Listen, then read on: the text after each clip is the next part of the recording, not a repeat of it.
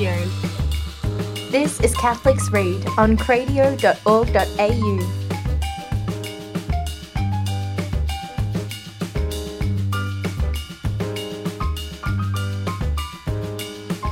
Hello and welcome to this episode of Catholics Read. I'm Luke. And I'm Victoria. And Kiara's not here at the moment through not because of her own fault or anything like that. But or an ailment or anything. No, just because we decided to start early and Kiara didn't look at Facebook or something like that when we'd made the decision, which is understandable because she's probably working.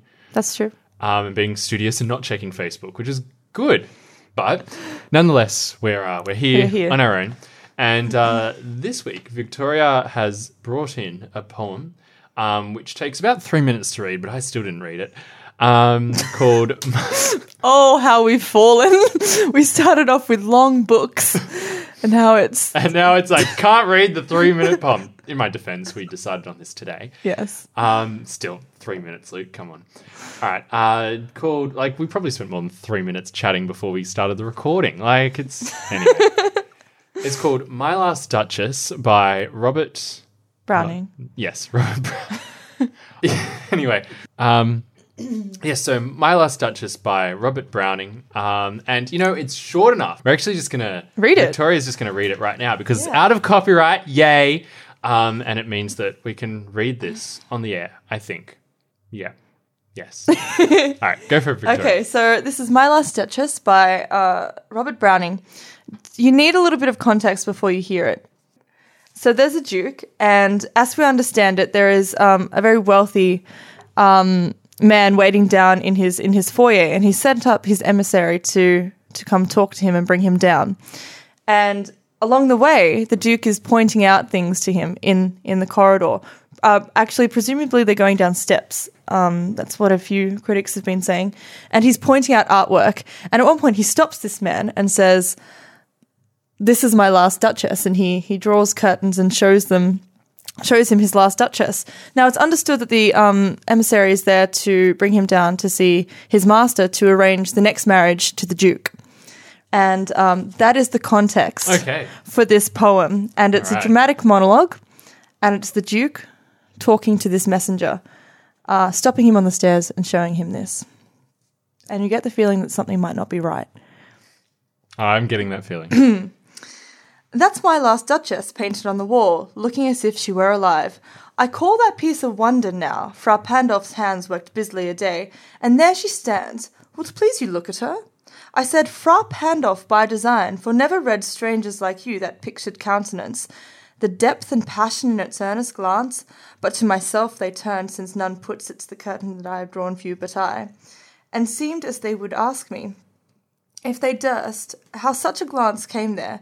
So, not the first of you to turn and ask thus, Sir, 'twas not her husband's presence only, called the spot of joy into the Duchess's cheek. Perhaps Frau Pandolf chanced to say, her mantle laps over her lady's wrist too much, or paint must never hope to reproduce the faint half-flush that dies along the throat.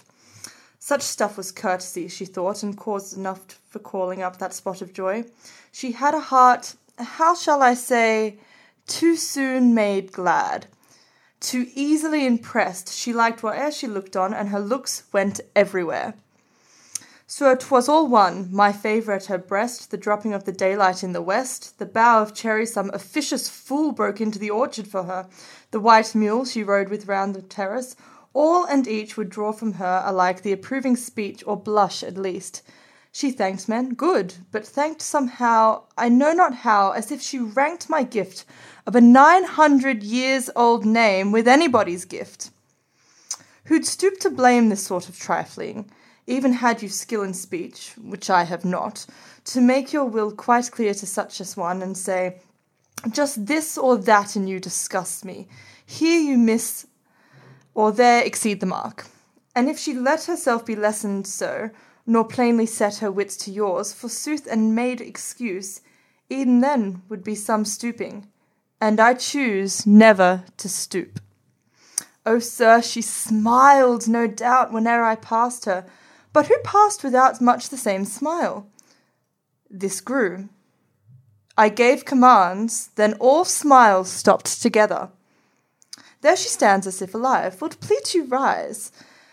We'll meet the company below then. I repeat, the Count your master's known magnificence is ample warrants that no such pretence of mine for dowry will be disallowed, though his fair daughter's self, as I avowed at starting, is my object. Nay, we'll go down together, sir. Notice Neptune, though, taming a seahorse, thought a rarity, with Klaus of Innsbruck cast in bronze for me. So that's the end. And there's a lot of words, and it goes all over the place, and it's quite verbose, and sometimes you lose things. But there are certain lines, I think, there that are almost anchors, and you can definitely... There's a certain something's a bit off. What I'm saying is, even if you're not quite getting what's going on, I truly believe that there are anchors placed within it, certain phrases that it doesn't matter if you're not poetic at all, you can understand what's going on, especially if someone reads it in a dramatic way. Now, I'm no actress, but I do like this poem, and so I have thought to myself, if I was ever to perform this, where I would stress and what I would do. So it's a work in progress. So maybe we should start with Luke. What did you get? What did I get? Before we start talking about this. Well, no, this is a good way of doing it. I mean, I think, look, because you'd kind of set me up as thinking, oh, there's something a bit wrong with this. But even so, there was, you know what I thought of? This is a bit silly. What I thought of was, there's this episode of Futurama. Okay. Don't watch that show. But I mean, like, you know, there's this episode of Futurama where they go to this planet, and the Fry it's this dry planet, and Fry drinks this bottle of water, which turns out to be the king. Of course. But they're walking along this big long corridor of all the kings. The kings only last a couple of days because they all get assassinated. And Fry had assassinated the king unknowingly, and he becomes the new king. And so, of course, then he is the target of assassination. But I was just reminding of them walking along this corridor and seeing all these this line of kings, which all have lasted a week or something like that. Perhaps that was a vague illusion. You never know. Maybe it was. I don't know. I'm not sure. Of course, Futurama alluding to Browning. But stranger things have happened. No, it wouldn't surprise me. It wouldn't surprise me. So I do get this kind of, the word I used before was insidious, but it's not the word. There's a word like that. I'm not sure what the word is, but it's a bit of a foreboding. Kind of there's something not quite right. There's something a little bit dark. When he was describing her face and smiles and the blush across her, was it across her neck or something like that? There's just certain things in there that are this is not right. What's meant to happen is the further you go down, you realize he has these psychopathic tendencies, and you start to wonder. Yeah, did he kill his wife? Everyone has to stop smiling. No, seriously, things like that. Yeah. And it's a bit I'm just trying to think. There's probably a lot of films that use this technique. And but I can't think of any at the time. The only thing I can think of at the moment is Futurama, but which I think is the scene where he he doesn't realize that all these kings last 3 days, until this scene, and so that's possibly what it is. Maybe. I'm just trying to think if there's any other. It's a bit of a thriller movie, not thriller, but I think there is a bit of a film technique that uses very similar kind of thing, and would it have originated with him? Possibly not. I mean, I imagine in plays and that kind of thing, but I'm just yabbering at the moment. I'm just talking. No, it's good. I love hearing something that it's familiar, and I don't know why. Okay, so right. I don't think he'd be the first person to employ these sort of modes and techniques. He's definitely not the last either. As you say, I can't think of a film at the moment, but I feel like it's being used as well. Feeling that it kind of evokes. That something's not quite right. Something that I certainly don't experience in my day-to-day life. Yes. So it must be from literature somewhere. Yeah. Yeah. Okay, so just a quick summary of what's going on in this poem. As I said, he's showing the emissary the painting, which by the way is behind closed closed curtains. Like, it's got its own little curtain thing with a drawstring. He says, the curtain I have drawn for he says, but to myself they turned, since none puts by the curtain I have drawn for you but I. So he's basically limited the Duchess is smiling to him now, and he's drawn the curtain. And he's talking about how other people have seen this painting, and if they dared to ask, which none of them have, but he can tell they're dying to ask, what put that blush in the Duchess's cheek? What made her smile so? And he's saying, well, maybe it was because the painter was flattering her. And you can tell, like, we know nothing about Frau Pandolf. He's actually fictional. But probably nothing is wrong with Frau Pandolf. And the Duke is just getting more and more paranoid about these things, jealous. And then he starts going on about how she was such a lovely young woman. She smiled at everyone. And she treated everyone similarly. There was no favoritism. He says... too easily impressed, she liked whatever she looked on, and her looks went everywhere. Sir, 'twas all one, so it was all the same. My favourite, her breast, so that could just be him being a loving husband. The dropping of the daylight in the west, the sunset. The bough of cherries some officious fool broke into the orchard for her. The white mule she rode around the terrace. So all these things had the same smile. And it really starts to get to him. And he said he gets even worse, and he's like, she's looking at these things as if they were the same as my 900-year-old name, and he's getting more and more frustrated and angry. And then he says, look, I could have had a talk to her about this, but even to point out the fact that something about her was wrong was to stoop, and I don't stoop. So I gave commands, then all smiles stopped together. Browning said in a letter or an interview of some sort that he meant by this line that he either killed her or sent her to a convent. It's one or the other. Okay. Or it's one or the other, though I would say 99% of academics say that he killed her, which is my preferred reading. Yes, I mean, it's a bit absurd to say that it's my preferred reading, but I think it makes more sense. And it's also a little bit troubling that Smiles would stop because she's gone to a convent. Like, that's also a little bit troubling for me. It's also troubling the idea that of the alternative as well. It's of course very troubling, but yeah. But then the best bit about this, and it's not something I noticed until, like, because I remember reading this in high school. I've read it almost every year through university or just through pleasure of reading. But I recently looked up something by Dr. Andrew Barker, who has a beautiful video dissection of this poem. I'd really recommend everyone looking it up. It's on YouTube. And he says that we need to keep in mind that they're going downstairs, going back down to visit this very wealthy man whose daughter the Duke is going to marry. And so... And the Duke's telling this guy all of this. Yeah. And you can tell... You can tell sort of towards the end, there's something there towards the end. That you can tell that maybe... the emissary's a bit... He's getting sus and he's getting very scared. Anyway, now there's a line here that I've never noticed before, but thanks to Dr. Andrew Barker, I now have noticed this. So he starts talking about the dowry and stuff. And then he goes... At starting is my object. Nay, we'll go down together, sir. Notice Neptune, though. Blah, blah, blah, blah, blah. So it sounds like the messenger's been brought up to get the Duke to say, this guy is here, come down whenever. And maybe to go back down and wait with the other man in the foyer. And the Duke's saying, no. We're going to go down together because then you can't talk to this man before I talk to him. Yeah. And tell him all these things that I've knowingly or potentially unknowingly divulged to you in a fit of either calculated monologue should I say, or potentially a little bit of a fit of passion, which I think is a bit funny, and or terrifying. It's black comedy and or terrifying, and I think this is one of his favorite, his Browning's most famous poems. Usually when you say the name, people say My Last Duchess, though upon more research I found that he's actually more well known for a whole bunch of other stuff. Okay. Which I need to read now.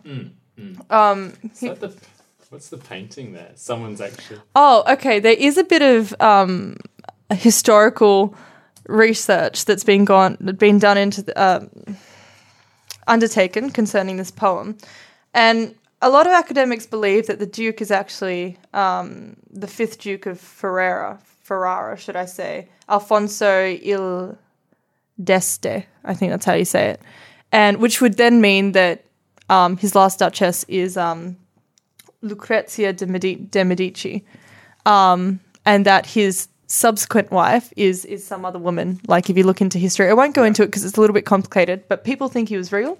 And there was speculation that he poisoned his wife. Oh, that's terrible. Yeah, apparently. Okay. So it's just a chipper poem, but it's fantastic. Should I say it's really fantastic? It's a really bad word to use. I was being sarcastic. Okay. I don't actually think it's chipper. The sarcasm there. But it is a wonderful poem, I would say, for high schoolers, because high schoolers that dislike poetry, who think they hate poetry, I would suggest slipping this in. Maybe giving them a bit of context as to what it's about so that they've got a setting. Because once they get to the end of it, they're like, "Miss, did he kill her? What's going on?" It's kind of like there's a murder mystery in there. Most certainly. And almost not intentionally, but like when you go into reading it, you don't expect it. That's why this is like, there's something like Twilight Zone about it. Like, there's something a little, it's like this, it seems all normal, but then, it's, like I said, it's such a... Are you talking about, like, for instance, the uncanny, the unheimlich, all those sort of things? Maybe, okay. I'm not sure. But there's something familiar in this poem, like that feeling, and I'm just trying That's how horror films start, to be honest. But horror films are like, this is more like there's a psychological thing going on here. Well, psychological horror film. You do kind of feel like you're in a bit of a powerless... You're put into the position of the emissary. And you do feel like... I mean, mind you, the first and only time I've heard this poem is you reading it just then. But like you do kind of feel like there's something really not right going on here. And you feel a little bit threatened by that. An interesting, like, I don't know if anyone's written this, but like fascinating PhD would be to look at the rise in tension, the various points in the poem where most people will think something's not right, and then it keeps rising to pinpoint where those points of tension are. Perhaps that exists. If anyone knows of that PhD, that paper, can they send it to us? Yeah, if not, I'll write it. But it's, no, it's quite, in terms of like how he's been able to use this as the techniques that he's been that he uses there is quite, I was going to say precision, but that's not really the right word. Like good craftsmanship. Yes, it's crafted enormously well. Robert Browning is actually one of the only poets to have had Browning reading groups, as in like reading groups dedicated to reading his poetry, unraveling his poetry, exist while he lived. Wow. Okay. And you can sort of see why. Yeah. He's entertaining. Apparently he started off his poetry in more of like a Shelley sort of esque mode. And then towards the middle of his career, he kind of adopted his own voice. Yeah. I believe this belongs to that period of his writing. And if this is his voice, if this is his craftsmanship, then it's no surprise. He also married Elizabeth Barrett, who I don't know. Well, she was a prolific Victorian poet. She almost got poet laureate after Wordsworth died, but Tennyson beat her. I shouldn't say Tennyson beat her. Tennyson got the position over her. There was a poetry slam. There was a poetry slam. But she was prolific in her own right. Elizabeth Barrett Browning, or Elizabeth Barrett, depending on what you Google. Yeah. But they're just the Victorian poets are just fascinating. They all knew each other, and they all critiqued their own like different. It's it was fantastic. I don't know. Like I'm just imagining like going on that poetry slam theme there. It's a bit like what's a sports like the Mighty Ducks or something like that with like all these different teams like rivals, and it's like the winner is. Have you ever seen a poetry slam before? I have not. I think one of the most recent ones I've come across is one with Lin-Manuel Miranda. The you know him? No. I thought it was a woman. No. He's an American I can't even say he's one thing. He's done many things. He's written musicals and this and that. He's fantastic at freestyle rap. But there was no poetry slam between Elizabeth Barrett and Alfred Lord Tennyson. However, as a side note, you know how you said you're put into the place of the emissary and you feel quite powerless. I've been told, and I've not come across this, so I plan to afterwards, that there is a Richard Howard poem that is almost like a sequel to this poem that is from the messenger's point of view in response to the monologue. And I think I'll look it up in the next week or so. Right. So that might be something worth checking out. Yeah. I might do it for a later episode. I can't imagine what he would say though. Sir, you are crazy. It's just like the whole poem is just an ellipsis. Awkward ellipsis. Like trying to shuffle away down the stairs. Trying to alert. I'm trying to alert the police. Trying to alert the guards or something. Oh. Anyway, yes. All right, we have. I think we're at 21:55. Look at that. Good on us. We're trying to go for a 22-minute mark there. So we will we'll finish there. In our next episode, we will Kiara will present. Oh, actually, no, I don't know. We're doing these all out of order. It's very confusing. I don't know. In our next episode, I don't know, because in the last episode we said that Kiara would present. Now in this episode, okay. In our next episode, I was planning on doing. I think it's called Hands of Mercy or Works of Mercy by Mark Shea.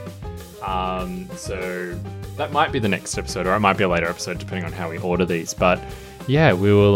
We'll see you next time in the next episode of Catholics Read. Bye. Bye. That was an episode of Catholics Read from cradio.org.au.